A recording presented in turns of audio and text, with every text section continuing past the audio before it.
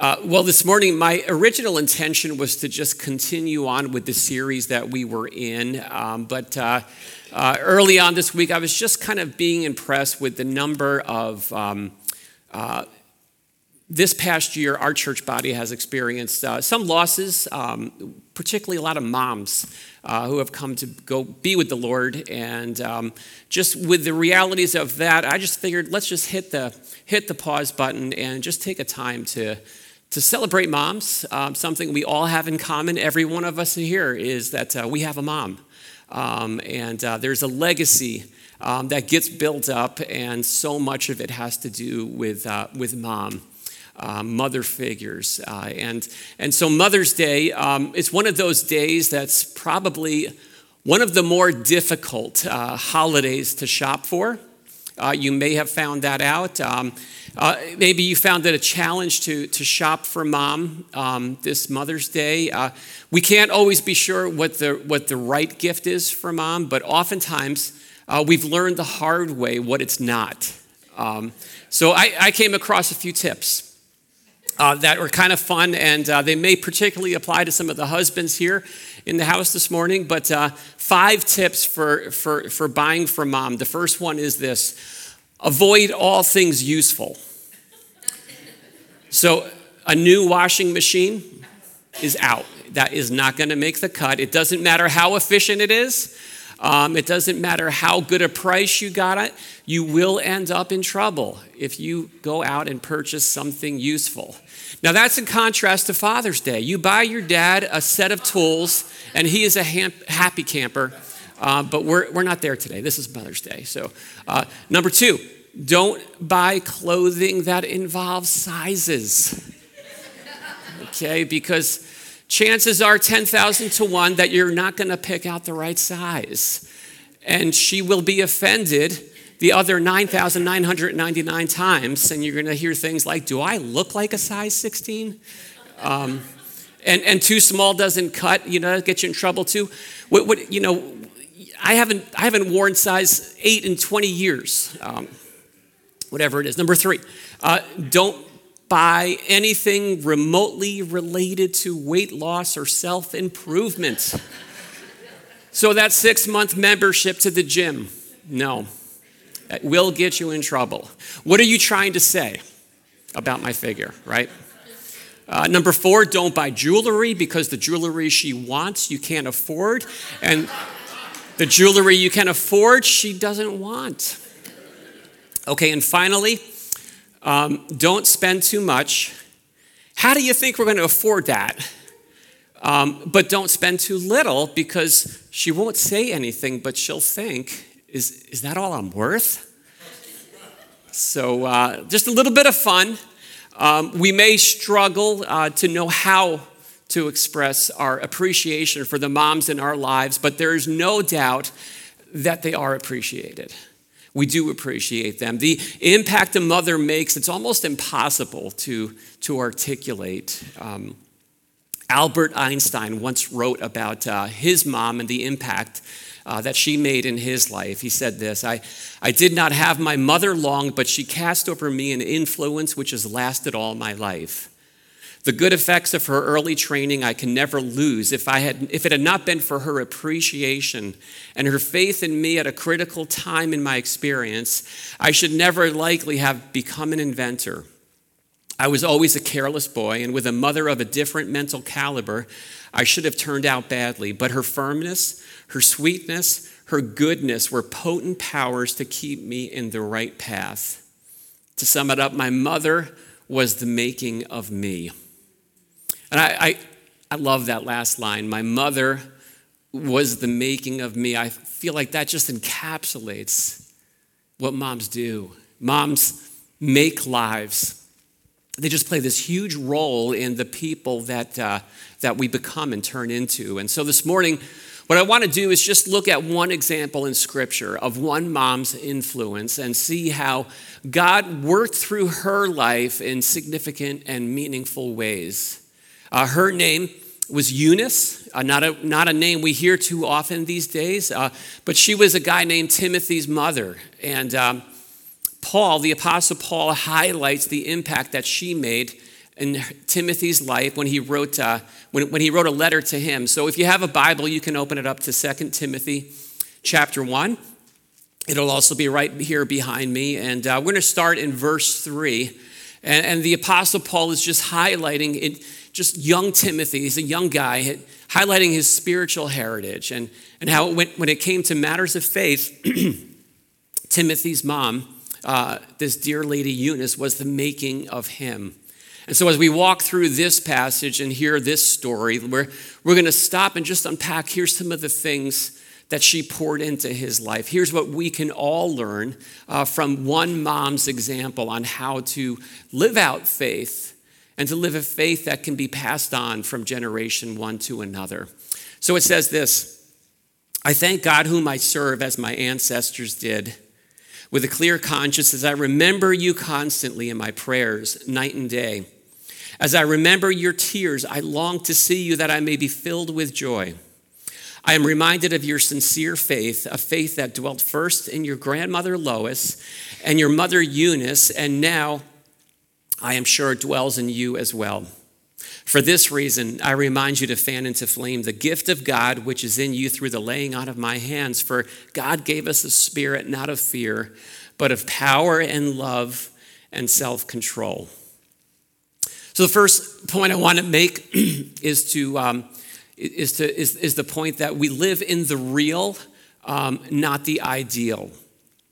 And I'm going to see how this applies to Timothy and his family situation. But in each of our lives, there is a gap. There's a gap that exists between the reality, the way it is in our lives, and the ideal, the way that we wish and would like it to be. These realities that make doing what needs to get done somewhat of a challenge in one way or another. So this story about Timothy actually starts out in the book of Acts. And it describes how Paul and Timothy first met. It says in Acts chapter 16, verse 1, that Paul came to Derbe and then to Lystra, where a disciple named Timothy lived. And here's what it says: whose mother was a Jewish and a believer, but whose father was a Greek. So what we learn about Timothy is that he grew up in a spiritually splintered household. So mom was a devout Jewish woman who came to trust in Christ Jesus as her Messiah. But dad wasn't on the same page. He was this pagan Greek guy who didn't seem to take any interest in the things of God.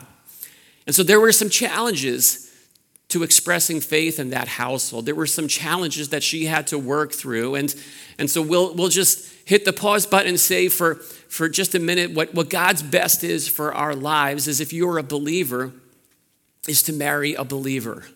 That's God's clear call. We're told in 2 Corinthians 6:14 to not be yoked together with unbelievers. And the idea is that if you don't have Jesus in common, there's going to come this time where you're going to find yourself working through some very different challenges in very different ways that can cause a lot of challenges. We've already looked at this issue just a couple of weeks back in 1 Corinthians. When you and your spouse are on different pages spiritually, it impacts life and faith in all kinds of ways. So that is God's best. That's the target we strive to hit. But be that as it may, for many people, for many different reasons, that's not reality. That's the ideal, it's not the real. And if that's the case, it may be a challenge to raise children in the things of God. But what we learned from this mom's example is to not let that become an excuse. To get busy working in the real. In the midst of this household, Eunice, Timothy's mom, along with grandmother Lois, passed on a living faith to her son Timothy. And so maybe we'll just stop and say, we want to not only applaud mothers, but also grandmothers this Mother's Day as well, right? There is no blessing like a godly grandma. There's this incredible ministry platform that grandparents have, the privilege of exercising in their families, and we thank God for you. But be that as it may, no matter what the situation is in your life, I know that in all of our lives, there are particular circumstances. They're going to look different for each of us. That make it a challenge to live faith out, to pass faith on. Maybe you're a single mom. Maybe your spouse has to work and is away from the home more than usual. Maybe your living situation isn't ideal. Maybe there's been some moral collapses around you that have made things really tough. I will tell you this. Every parent in every household, there are some kind of extenuating circumstances that are going to tempt us all to play this if-only card. I don't know if you ever play the if-only card. If only this was different, then I could really do that, right? If only this situation was different, then I could really invest spiritually in things. If only things were ideal, then I could do what I know I'm supposed to do. When we play the if-only card, what we're asking for is that our lives would turn into a fairy tale. A fairy tale, And I guarantee you, regardless of how things might seem in the outside, none of us are living a fairy tale. We've all got challenges to work through. And it seems like Timothy's mom, she didn't waste a whole lot of time, feeling sorry for herself or feeling bad about the situation because it wasn't the way it could have been. She chose instead to just trust God in the situation she was in. And that's where God met her. And that's where he meets all of us as well. So take note of that. He doesn't just meet us after everything gets figured out and everything is lined up exactly the way we'd like it to be. If that's what we're waiting for, we're going to be waiting for a very long time. So take home number one for all of us is to be men and women who say, right here, right now, I'm going to trust God to meet me where I'm at. I'm going to grab hold of all of the grace, all of the strength that he's holding out for me today, regardless of how neat or how messy things appear at the moment. So that's the take home number one, to choose to live in the real instead of the ideal. There's a second take home, is that Timothy's mom chose to model sincere faith. And that's the faith that got reproduced in the life of Timothy. The faith she modeled and that she lived out was the same faith that her son took hold of. And that holds true as a pattern for all of us as parents.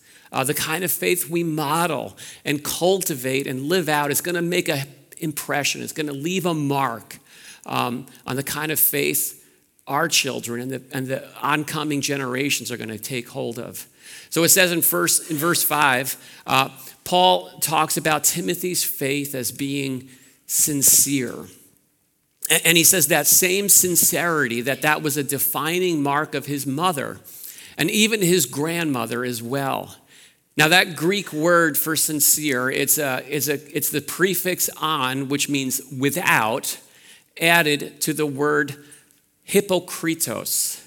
And if that sounds vaguely familiar, it's where we get the word hypocrite from. So it's mean don't have hypocrisy. So in the first century, that word hypocrite was the word they would use to describe a stage actor, right? The person who would come on a stage and perform and act. And so a good actor, they said, was a hypocrite. They were skilled at pretending to be something they weren't. And an inexperienced actor, on the other hand, that was someone who was sincere. They just weren't good at pretending to be something they weren't. And that's the goal, right? Don't pretend to be something you're not. Be who you are on the outside, who you are in the inside. That was the kind of faith that Timothy saw in his mom. She lived it out on a day-to-day basis. She wasn't putting on a show. The faith that she lived out, it was the real deal.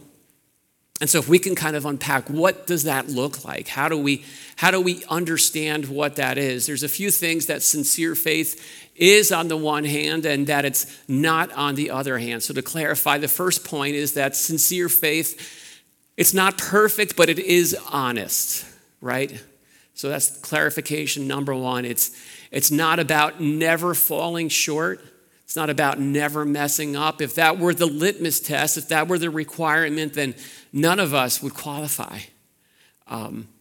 But sincere faith is, maybe it's seen more on how do we respond when we do mess up, right? Do we make excuses or do we own our failures? Do we take it out on everyone else or do we take it to God and ask him to show us what he wants us to see? You see, seeing that honesty and watching God mature us as works in progress, as we all are, that's a gift that we give to those around us. Second thing is sincere faith. It's not isolated, it is integrated. So the idea is that it's not just compartmentalized to this one area of life that, let me take out my faith. It's Sunday morning. I'm going to do my church thing, and I'll do my faith thing from 10 to 11 o'clock, and then I get out of church, drive away, and put that faith back on the shelf, close that drawer. No, it's integrated. It bleeds into every area. It's not just one thing that you do, genuine faith, sincere faith. It makes a difference in all that we do, and even the things that we choose not to do. So isolated faith, I guess you could say that's what allowed Christianity and bigotry to coexist for such a long time, for generations. An integrated faith is willing to make those hard, right choices, even when they're not popular, even when they're not convenient. It's the right thing to do, and you do it. Integrity, it's a matter of being the same person all the time, and who I am in public is the person that I am in private. So we're all works in process and integrating that. But the third thing is that sincere faith, it's not prideful, it's humble. So there's this humility that comes with sincere faith, and there's a pride that sets in when it's not the real thing. And I guess you could say that's why Jesus over and over again would just rail against the Pharisees. He had such a problem with them because they were so sure and so smug. They had it all figured out, and they had contempt on everyone else who didn't see things as they saw them. They were inferior to them. So true humility, it's not about being uncertain. It's not about not having convictions. There is conviction, there's passion, but at the same time, there's this recognition that, you know what, I'm still a work in progress. I haven't arrived. I'm still learning things. I'm making space in my life to grow and to learn. I don't have it all figured out. So if you want to make a difference in the world or in your home, right, just cultivate genuine, sincere faith. We all know there's no shortage of spiritual actors, phonies who are putting on a show, and we don't need to add to that. And so we have the opportunity to do it for ourselves, to do it for those that we love, because our expression is always going to leave an impression. Our expressions of faith are leaving an impression on the ones who are watching us. And this is a reminder, right, that our lives speak. It's not just the words that we say, it's the life that we live. Faith is as much caught as it is taught. So what we do matters just as much, maybe more than what we say. And nothing speaks so loud and clear as a mother or a father who are simply surrendered to the Holy Spirit, making space to let him do his good work and work that out in our lives so those around us can see life change taking shape in us, imperfect vessels who are growing.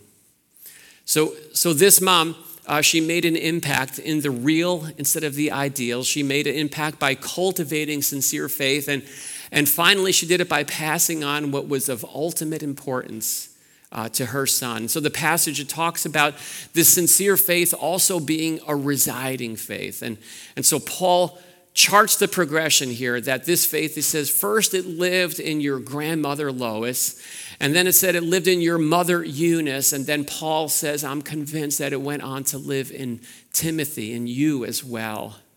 And that word lived, It literally means to dwell or to take up residence. So living faith had found its way into Timothy's heart. The Holy Spirit had found in him a place to call home. For us, it's been quite a while since we've done any house hunting. We've been living here in Carmel in our current home for over 20 years now, and I do remember, though, when we were house shopping and how exhausting that process was. I don't want to go through that again for a while. It's a challenge to find the right place to call home, and I'm pretty sure, if I remember correctly, that I drove our realtor crazy more than once, because there were a few times we'd be driving up to a particular place and we saw the ad on paper and it looked kind of interesting, and the realtor, of course, you've got to make arrangements. You got to set an appointment with the homeowner. They got to get the place set. They've got to leave the premises so we can look at the house. And there were a couple of times when, we got up to the driveway and I knew in an instant, I don't even want to go. I don't want to waste my time. I know this is not going to work for us, whatever it was. And I'm like to the realtor, do we really need to get out of the car? Right? Can we just go on to the next house, because time is just of the essence? And maybe it was just the road it was on was not the road we wanted to be on. It was a bad location or something that just didn't sit right. And that was all I needed to know. This is not for me. Now, in some way, faith kind of works like that, right? Our hearts, our lives can be ordered and arranged in such a way that the Holy Spirit feels at home. It says, this is the kind of place I could live in. This is a place I could dwell. And as parenting, as a Christian, it's about preparing the hearts of our children to be that kind of place where living faith could reside. There's all kinds of ways to go about doing that. Training, teaching, setting up boundaries, pouring into the lives of our children, praying with them, praying for them, teaching them, pointing them to rely on God in ways they're able to grasp. And a core part of Eunice's parenting strategy was to saturate her son in Scripture. Later on in chapter 3, Paul points out that from infancy, Timothy had known the Holy Scriptures, which he says are able to make you wise for salvation through faith in Jesus Christ. She was pouring into his life from the time he was an infant. That's amazing. I remember when our kids were just so in the infancy stage, Diane would sing Scripture to them, pour into them, even before they were born. Timothy's mom gave him that gift of pouring Scripture into his life, giving him a biblical worldview. God's word was everywhere, and he grew up with boundaries and guidelines in place for his life. And at some point, we don't know when it was, but this time came where he had the opportunity to grow up, to make his own choices and choose for himself. Here's how I want to live. Here's the convictions I want to hold by. Here's what I believe in. And he grabbed hold of the living Lord, Jesus Christ. All that groundwork that had been laid, the natural next step for him was to take hold of this faith that he had seen in the life of his mother. Now, of course, if only there were a formula, right? If I do this, A, B, and C, then I know my children will follow that up and take that next step. There are no formulas, but I would say there are opportunities for all of us to cooperate with God, to nurture and guide and direct those who are in our lives, whether they be our own children, whether they be friends and acquaintances, whoever it be. And the reality is this: we're all passing something on. And this is the thing we're going to say. This is what matters most. This is what I want you to have. The question is, what is it? Right? Look at where you spend your time. Look at the things that you invest in. For some, it's sports. That's what matters. Hobbies, that's what matters. Educational opportunities, that's what matters. Let me remind us all of something this morning. Nothing matters more than knowing that your children are going to be with you, not just for the next couple of decades, but for eternity in heaven. And so if your definition of success doesn't revolve around your your children's spiritual destination, their spiritual life, then let's make it straight. Something needs to shift in that definition. That is the greatest gift, that hope of eternity, that legacy of faith. That's what matters more than anything else. So to all the moms out there this Mother's Day, we say thank you. We cannot thank you enough. Thank you for the tireless work, for the patience, for the gentleness, for the sensitivity, for even, having to bash us over the head when we need that, for the ways that you serve selflessly. Today's a great day to say what's true every day, that we need you. And I know a lot of moms, you may feel overlooked. You may feel underappreciated or unappreciated. And so maybe today can just be that day. Don't forget how much you matter. How your presence in the lives of your children are making them into the people they are and to the people they'll become. And so with the gracious help of Almighty God, let's just say, don't stop, moms. Keep it up. Stay locked into the real, not just the ideal. Nurture and cultivate that sincere faith and pass it on so this next generation, we can respond in faith to the grace that's shown through Jesus Christ. So much of that happens through the vessel of just a mom who surrendered. Our moms are the making of us.